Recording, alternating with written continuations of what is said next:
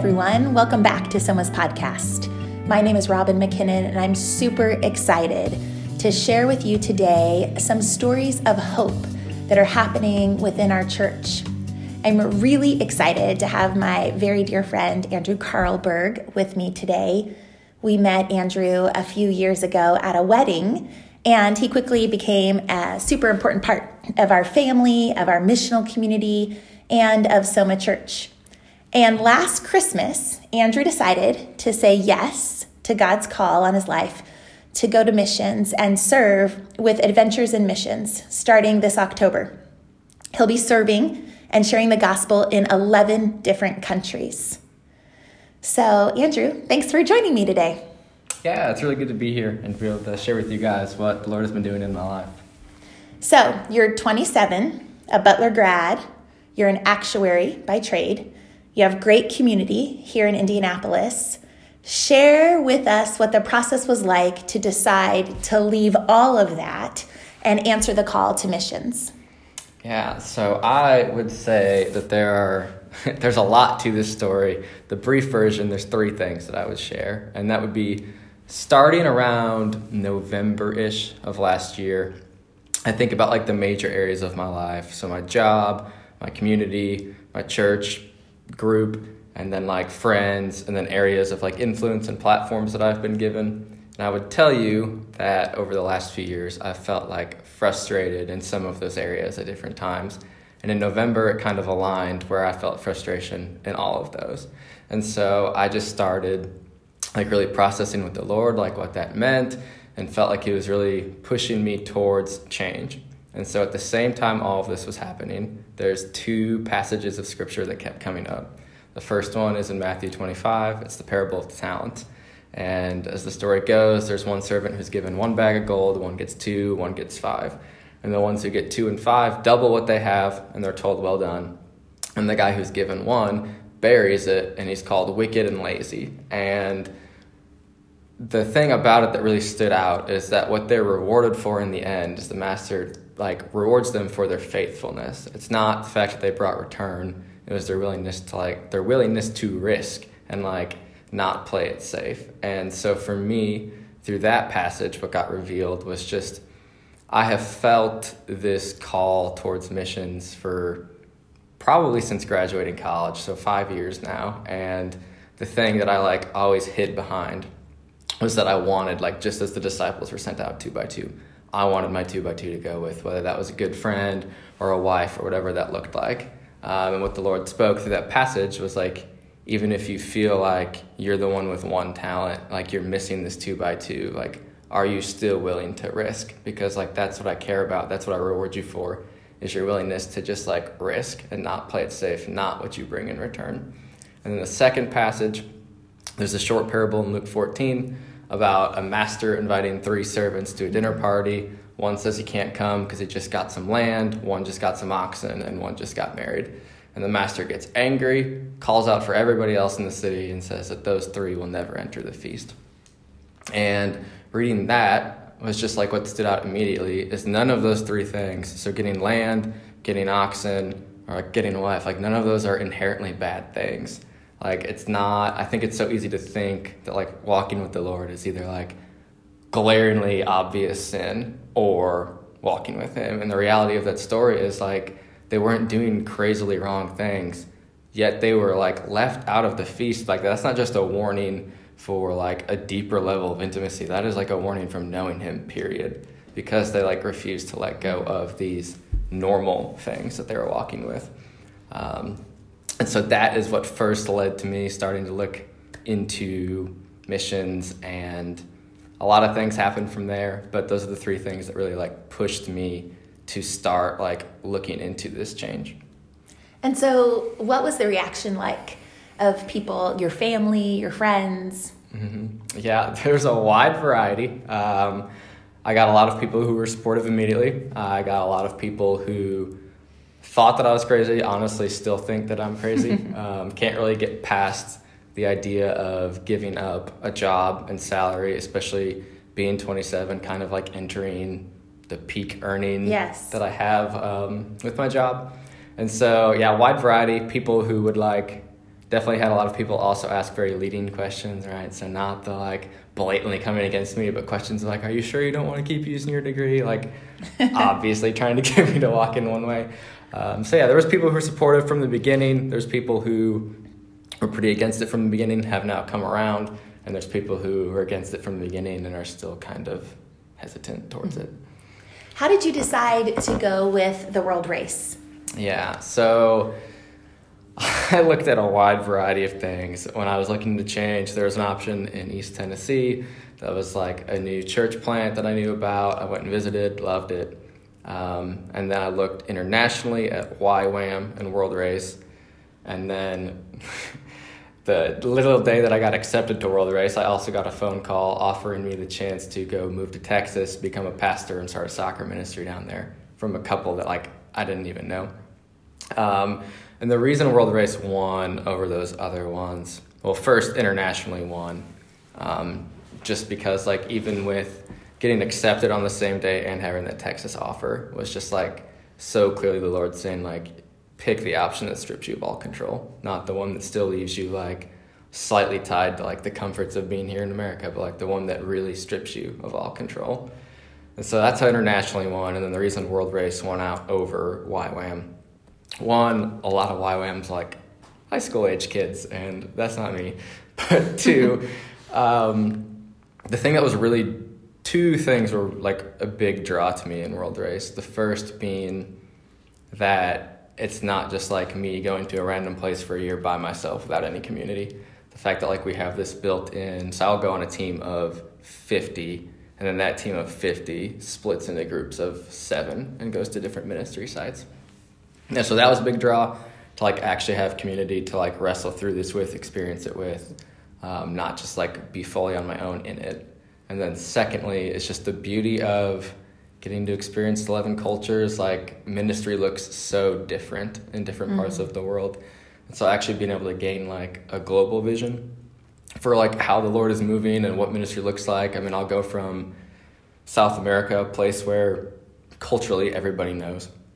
It's like very Catholic culturally. Like everybody, for the most part, will have heard about Jesus. And that's like half of my trip. And then I'll jump to Asia, and out of the 6 countries in Asia, Malaysia is the highest rate of people who would confess Christianity, and it's like 7%. Wow. And so just like being able to experience ministry in both places where like it is established and places where they've never heard it was a huge draw to me. Just like the chance for any of those 11 places to like win my heart, just the reality of getting to walk through that global picture of what it looks like. I think for me, something I've wrestled with a lot in my life with missions is like, I would tell you when I've gone that I feel like my heart is way more alive for the people that I've seen who are like in incredible poverty, yet just living with like tremendous hope and joy. And like even praying in a language I don't know, like listening to them pray, I'm just like, I know you believe what you're saying, even if I don't know what you're saying right now, totally. And so my heart just like is on fire for the people who are just so hungry and open, even if they don't know a ton. But then I come back to America, and I would tell you my heart breaks for America more than the poverty I see, because I see people here who have everything for the most part in terms of like financial, tangible things, yet are living lives that are just like not hopeful, not joyful, very going through the motions and apathy. And so I've wrestled with like, do I go where my heart breaks? Do I go where my heart like feels like it's on fire more? And so just the chance to like live the other side of that for a year in hopes that like the Lord really reveals which side of that I think I'm called to, at least in the now.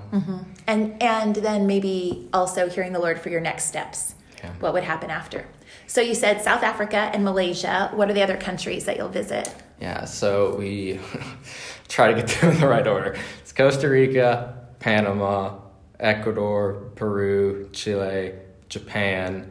China got changed to Taiwan, and then Cambodia, Malaysia, Indonesia, and Vietnam. I think I got Asia in the wrong order, but those are the countries. But with COVID, they're all pretty subject to change at the moment, but that's the plan as of now. So, yes, of course, I would imagine with everything happening with quarantines, shelter at home, and even some talk of the potential of a second outbreak in the winter. All of these plans are held loosely, right? And how else, I was thinking a lot, so it's been a joy to walk with you through this process and see how God works. And I know that COVID and shelter in place and all of the different restrictions that have been placed upon everyone over the last few months has dramatically impacted the way you prepare, your fundraising ability. And so I would love for you to share some of the really cool ways that God has shown up that are unexpected in spite of this pandemic, or maybe even because of the pandemic. Yeah, so there's two things that I think I would really address in this. One is just like the beauty of how fundraising still came together incredibly quickly, honestly, to the point where I never really had to stress about it. I'll share a story on that in a second. And then two, just like how it has allowed our team to grow a community due to the fact that everybody has time. And so at the fundraising side, the story that I'll share is there's a lot of cool stories along the way. I have a whole journal full of them. But I probably either the last week of March or first week of April had coronavirus. And so I was pretty sick for about a week, couldn't really do much, pretty tired. And in that week, I had a couple that I had met with from Soma. They're actually the second people that I met with in talking about World Race. And they had been planning on giving. Finances were in an interesting place. They had wanted to give the month of my birthday, and they just hadn't had a lot of money coming in March. And then on the last day of March, a bunch of money came in, which was cool in itself. But I was sitting at home, sick in my bed, not working, and I get the alert from World Race that I had been given a gift. And that morning, I had been reading in Isaiah 42, and starting in verse 18 through the end, it's just this warning to the Israelites for being blind and deaf, and just choosing to not look for or listen to the Lord speaking. And I get this gift, and it's $4,218, which is literally chapter verse 42:18. And it was just this super cool moment of I'm someone who can be really called and drawn towards action. I love to just do something with the gospel and not just sit and theorize about it. But at times that means I can try to do it in my own power too much. And so it's just really cool moment of the Lord speaking hey, I'm still in control of this, and the week that you literally can't do anything is the week that I'm going to show up and fund a quarter of your trip through one couple. So that was a really beautiful moment in fundraising. And then on the team side of things, everybody's kind of sitting at home with nothing to do. And so because of that, I was actually talking to my advisor for the trip on Wednesday. And he said it's just so unusual how much we've communicated. And we've had Zoom calls twice a week for 3 months now. And there's a lot of people who I've really got to know. Obviously it's not the whole team. There's a solid 20 of us who spent a ton of time getting to know each other that otherwise I don't think would have happened, just with everybody being busy with their own schedules and own lives. And for me specifically in that, I think another beautiful thing I've seen is how the Lord provided so quickly with fundraising, and not allowing that to be stressful for me, allowed rather than that being my focus with World Race, has allowed me to just step into a lot of leadership within the team, of just choosing to be intentional and choosing to be encouraging. And I started leading a Bible study for them. And so it's been a really cool gift to see how the Lord provided for that so quickly to allow me to let my focus with World Race be in another place. So fundraising and then getting to know the team, I think, would be the two things.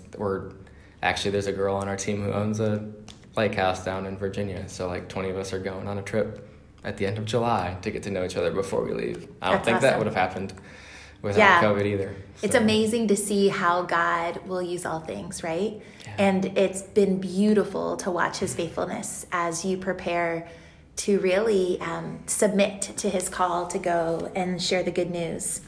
So I would love for you to share any words of wisdom that you have for people listening. What would you say to someone who is feeling the nudge by the Holy Spirit to go and serve full-time in missions? What kind of advice would you give? Yeah, my short answer is go. My detailed answer, there's a few things I would like to address. One, I know for me, like, I had felt called to it for years and avoided it for years. And so just like one, that there is beauty in that, there's grace in that. And like, just because you said no for the last however many years, like you can still say yes, regardless of where your life's at. I would even share that like something that's really beautiful for me that happened as like the Lord was faithful even in my resisting to go is like getting to know you guys. And the reality of what I think I've learned the most from knowing you and your family is like far more than anything I ever teach or say from a platform or behind a pulpit. Like my ministry will fail if that's all it is. Like if I do not love people, right? Like what I've learned from you guys so much is just like ministry is inviting people into your lives, like walking with them and like having them over amidst the chaos of your kids and having dinner, and just like the beauty of being intentional. Like to love people requires to be inconvenienced. And I think that is something that like I needed to learn before actually going on missions. And so I've seen a lot of beauty in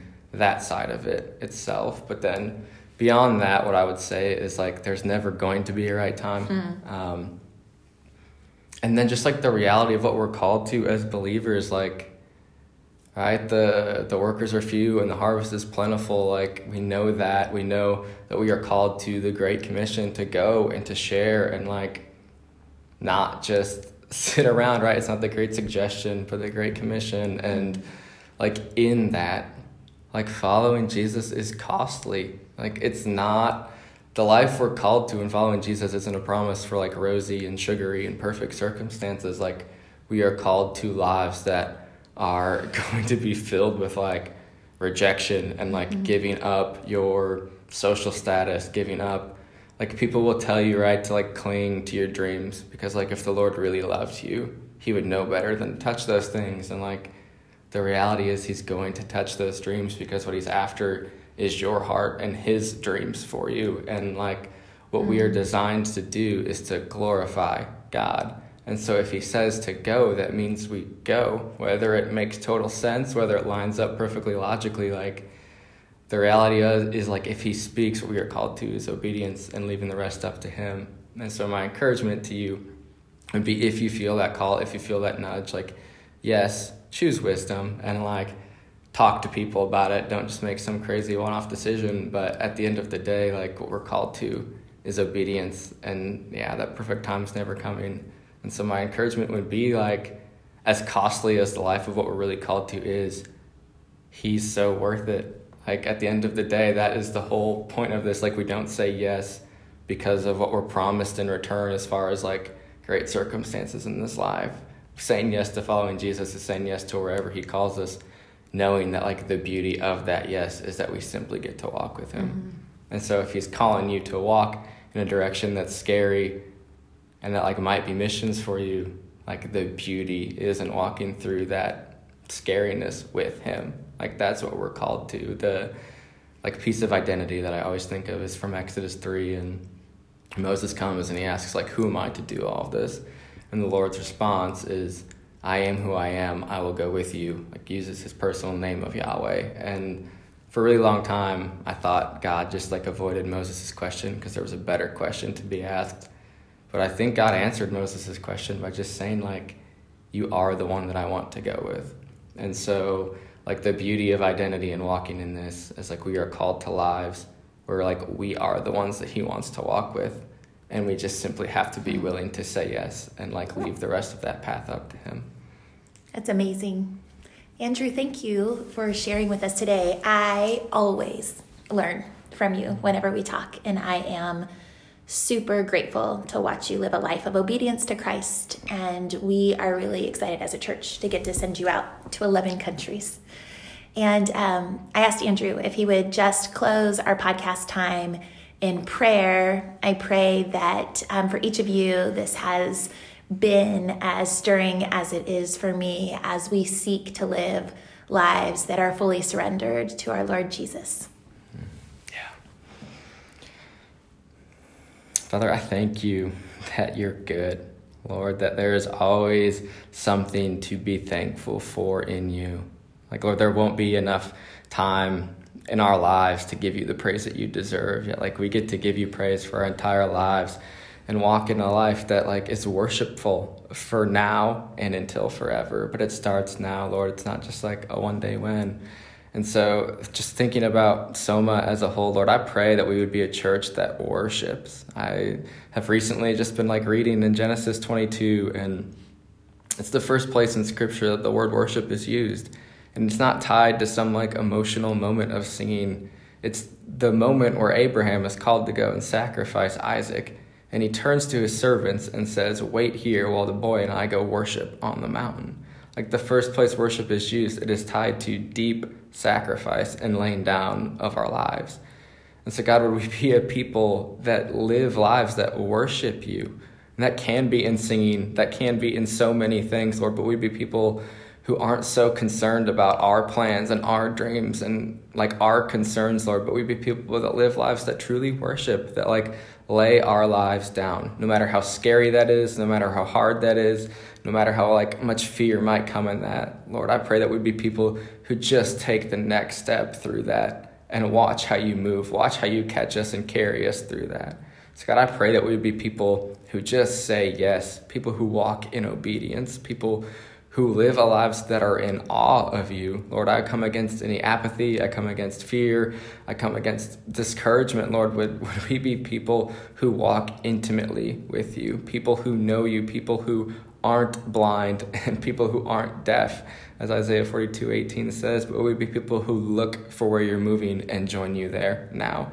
That we'd be like, that's what patience is, right? Is to not just wait for you to move in a certain area, Lord, but people who want you to move there, but choose to see where you are moving and join you there, while still hoping you move elsewhere. But like, Lord, would we be people who don't just waste our lives and look forward to like one day when, but we would be people who see your beauty and your goodness now, that we would look for it, that we would wake up every morning with eyes that like want to see how you're moving, where you're moving.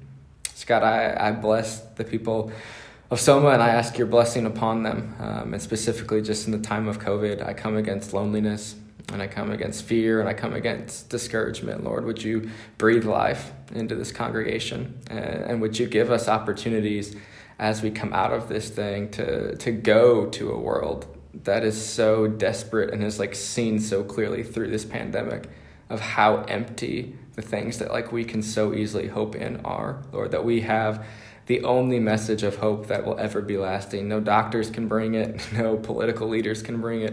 It is a hope that only comes from you, Lord, because it is about the fact that you have saved us for eternity. And so, God, we get to be with you for eternity. And so would we be people who go, and would you give us opportunities to share that hope, and would we walk in boldness in that? We ask all of this in Jesus' name, knowing it's through that name that we have relationship with you in the first place. Amen. Thanks, Andrew.